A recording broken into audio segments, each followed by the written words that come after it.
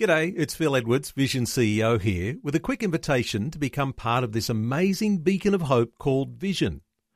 Together we can put our love into action to help people of all kinds build or rebuild their lives on the truth of God. Please consider the part you can play during our upcoming Visionathon appeal, remembering that it's your support that makes Vision possible, including this podcast. Audio on demand from Vision Christian Media. It's intriguing. It's also difficult because now he's asking his father if there's somehow we can change the plan. Is there a plan B in all this?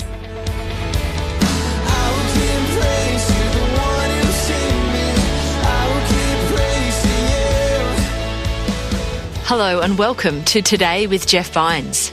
Today we hear about Jesus on the way to the cross, what happened to him, who spoke to him, and what the encounters with those who wanted him killed really meant. So now Jesus, knowing the will of his Father, is led like a lamb to the slaughter. He does not open his mouth. He's not in the position now where he's going to defend himself. He knows now that this is the will of God, and he's going to have a resolve to carry it out.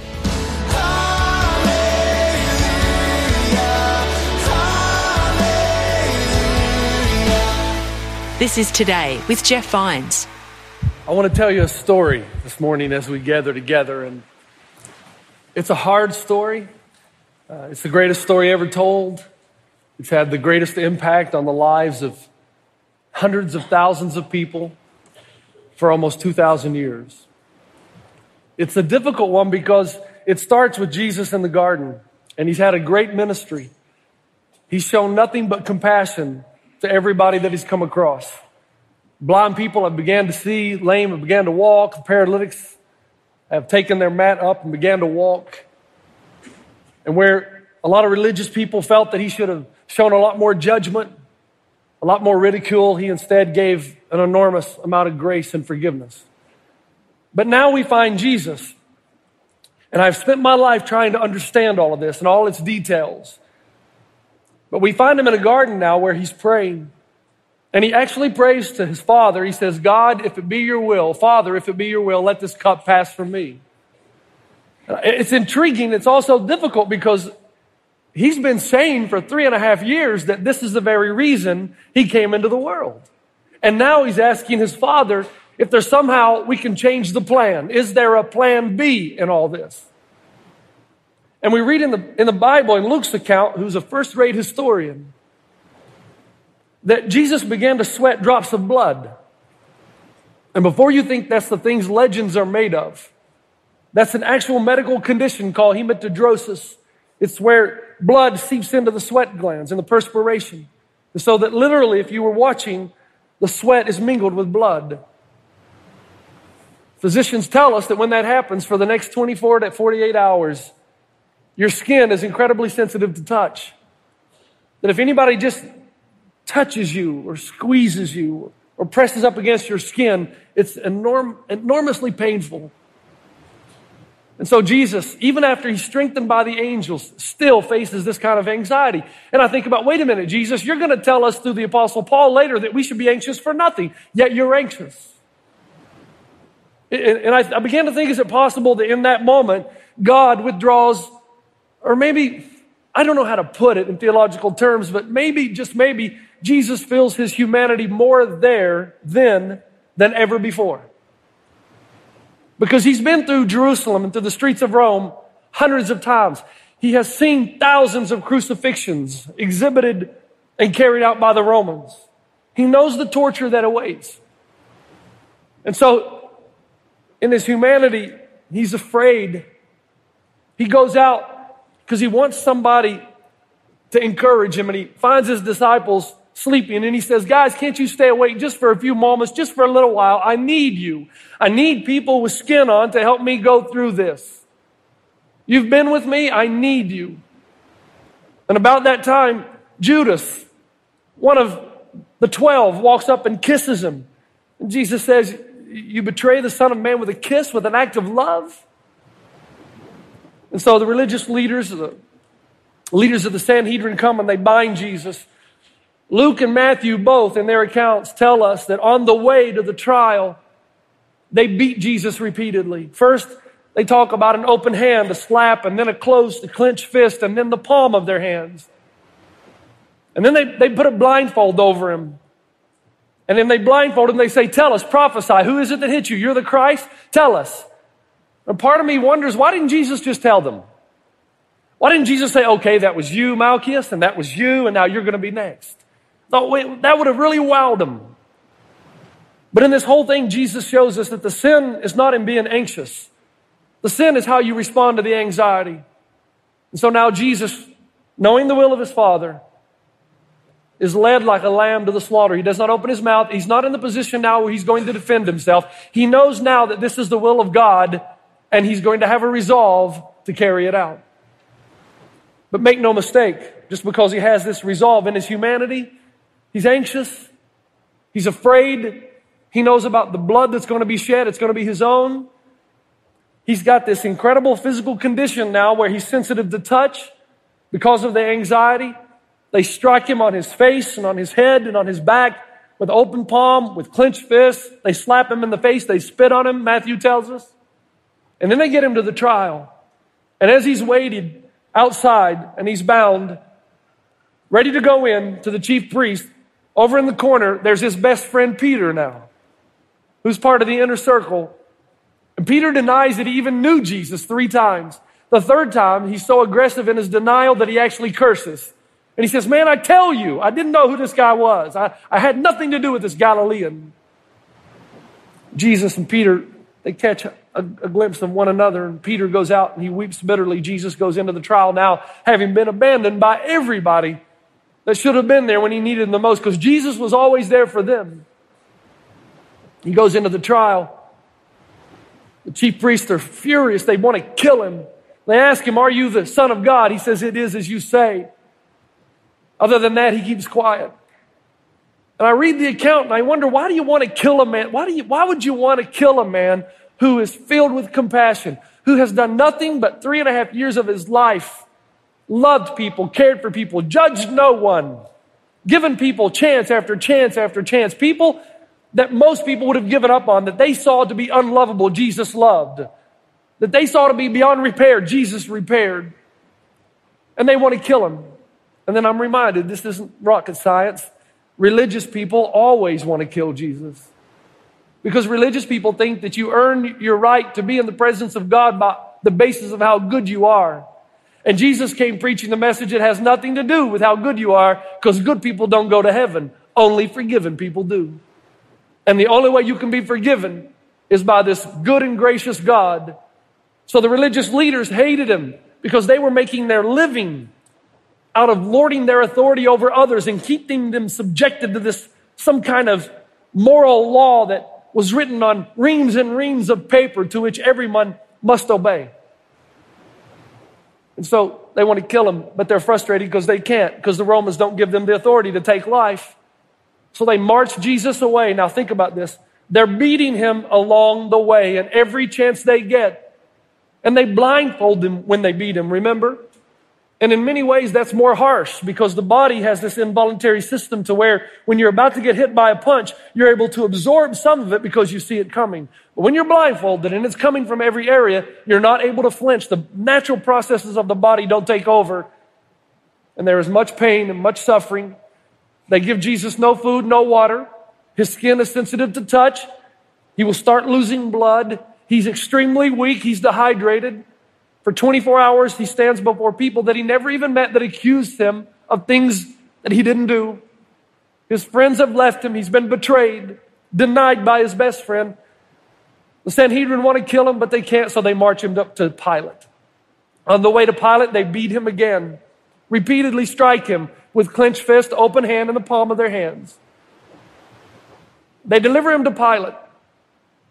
Pilate is intrigued by Jesus, finds him interesting, and no reason to kill him. And he tells the Jewish Sanhedrin exactly that. But they're infuriated. They've got a trump card, and they know they need to play it. They know that Caesar instructed Pilate to keep peace at all costs in the Galilean and beyond territory. And that he was part of that entire territory. And if he didn't keep peace, he was going to pay for it with his life to Caesar. So they said, but Pilate, this man instructs us not to pay taxes to Caesar. Are you going to let him get away with that? Of course, that's not what Jesus said. Jesus said, give to Caesar what belongs to Caesar. Give to God what belongs to God. What belongs to God? Nobody asked. Jesus would have answered, everything. Everything you have, your life, everything belongs to him. That didn't work, and Pilate wasn't impressed. So they said, but wait a minute. He started riots beginning at Galilee all the way into this territory. And he claims to be a king.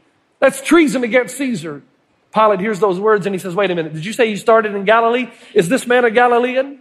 Yes, he is. Well, then send him over to Herod because he's tetrarch over that territory. So 2,000 years we've been passing the buck.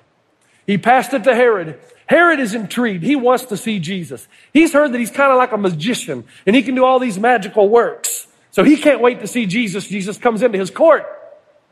Herod says, I've been waiting to see you. Why don't you do one of those cool tricks for me? Perform a miracle, a miraculous sign, and we'll all watch. Jesus is not into that. He bows his head. He says nothing. Now, the King James Version, unfortunately, is the only version that interprets this phrase accurately. The Bible says in Luke's account and Matthew's that at that point they handed Jesus over to the men of war. These are men associated with Herod's regime. They are trained torturers. They can get information out of you that nobody else can. Jesus is hungry. He's dehydrated. He's had no food or water up to 48 hours now. He's faced 2 trials that were unjust. And now he's released to Herod's men of war, where we don't know exactly how it happens, but we know enough in literary antiquity to know that way would have punished Jesus severely. Even if it's just more blindfolding and beating from left to right, from clenched fist to open hand to the palm of their hand, whatever it was, Jesus, even at this point, is losing a lot of blood. He's incredibly fatigued and probably nearing hypovolemic shock. Hypo from low, vol from volume, emic blood. Low level of blood as he begins to bleed out. Herod is frustrated with Jesus. Doesn't get any more information. Jesus remains silent because he's intent on following the will of his Father. They send him back to Pilate. Pilate hears he's coming back. He says, what am I going to do with this guy? He comes up with a plan. He thinks it's a good one, but his wife comes to him and says, husband, have nothing to do with this man. I have been haunted in my dreams. Separate yourself. Disassociate yourself as far as you can from this man, Jesus. There can be nothing but bad come up on our house, on our home. But Pilate thinks he's too clever. And he goes out to the Jewish nation who continue to cry, crucify him, crucify him. And he says, I'll tell you what I'm going to do. I'm going to release a prisoner. How about Barabbas or Jesus? Barabbas, the Jews would have hated, a known murderer, a killer of their own people, treason against the nation of Israel. How about Barabbas instead of Jesus? And I'm sure to Pilate's utter shock and horror, they said, no, give us Jesus, crucify him. Pilate knew he had but one decision to make. This is Today with Jeff Vines. Pastor Jeff is exploring what happened to Jesus on the way to the cross. Let's continue now. Luke tells us that Pilate released Jesus to the Roman Praetorian Guard, the cohort, that's 600 men. 600 men take Jesus. I think Pilate knew what was going to happen next. He's going to have him scourged, and then he's going to be nailed to a tree. He's going to be crucified. Now, I don't want you to miss what I'm about to do. I want you to make sure you grasp this, and I want you to grapple with it for a very long time. Because Pilate, I'm sure when he caught a glance of Jesus and they looked at each other, as Jesus marches away into the will of the Father, I'm sure Pilate, maybe for the first time, it begins to dawn on him what he had just done in giving over an innocent man to an angry mob. Here's what they did. They would have tied Jesus to a stump in the ground. And in that stump, jutting out about 3 feet, they take both Jesus' hands and he kneels down on 2 knees and they tie his arms around this stump that's jutting out of the ground. They take the first whip. In the Bible, it's translated scourging. The word is phragalao, which I'm sorry, and I don't mean to be crass, and it might be somewhat humorous just for a split second, but it's the same word from which we get our English word flagellants, because it means open bowel.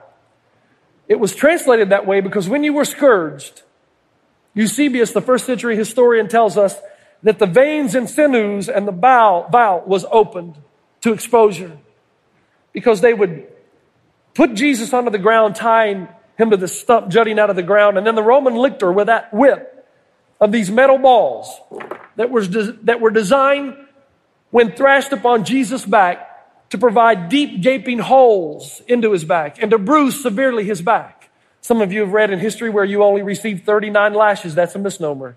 The Romans had the freedom to whip you until they were tired of whipping you, and they often got way past 39 lashes.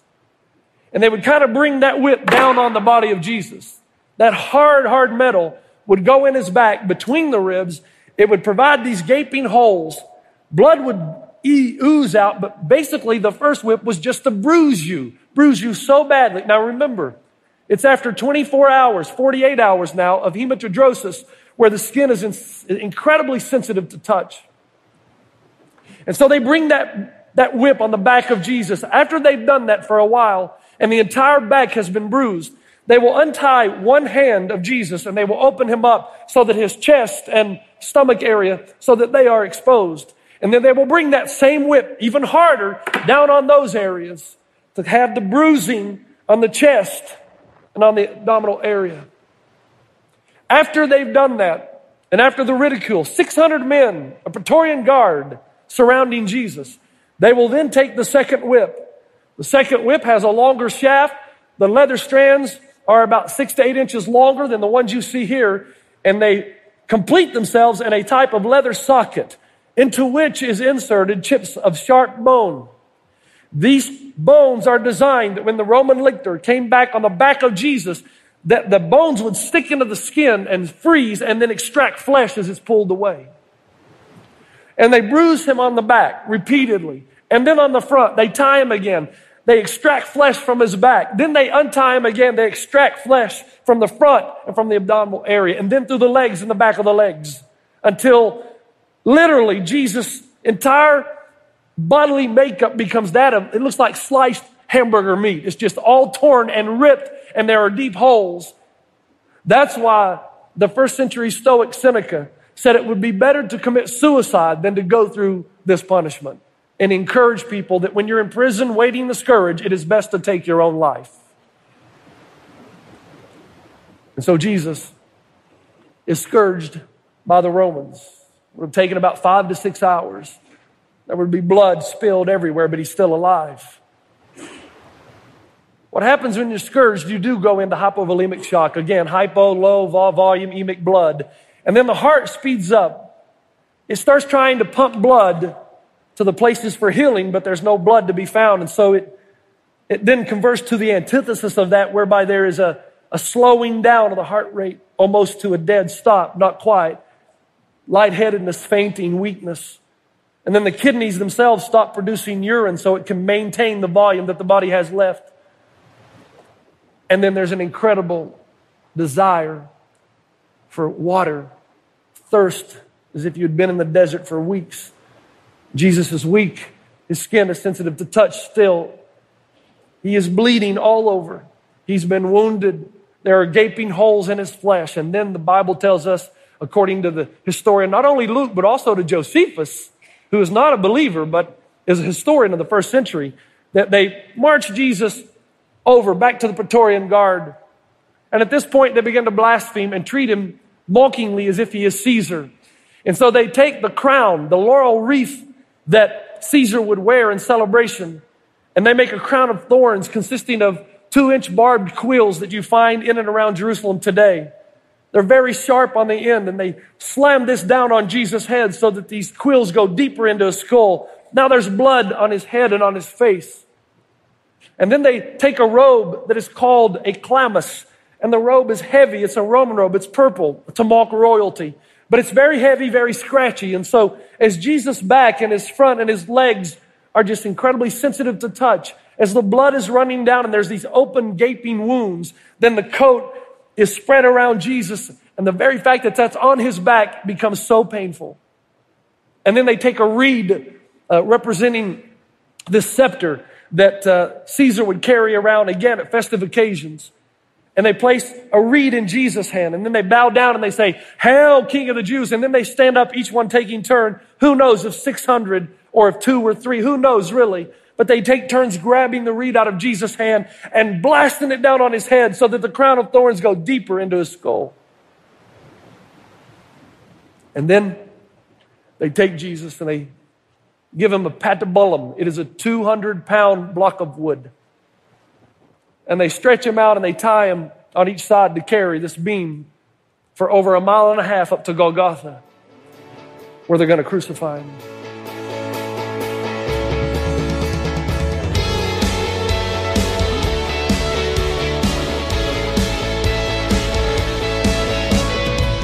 Thanks for joining us on Today with Jeff Vines. Next time, we'll continue to explore what Jesus went through on the way to the cross, events that he suffered so we might know God. This is not a myth or legend we're talking about, folks. This is historical fact as much as Napoleon is historical fact.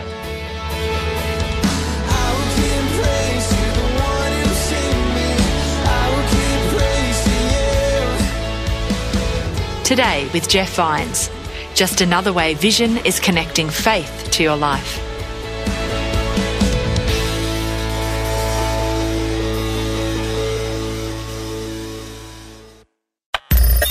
Thanks for taking time to listen to this audio on demand from Vision Christian Media. To find out more about us, go to vision.org.au.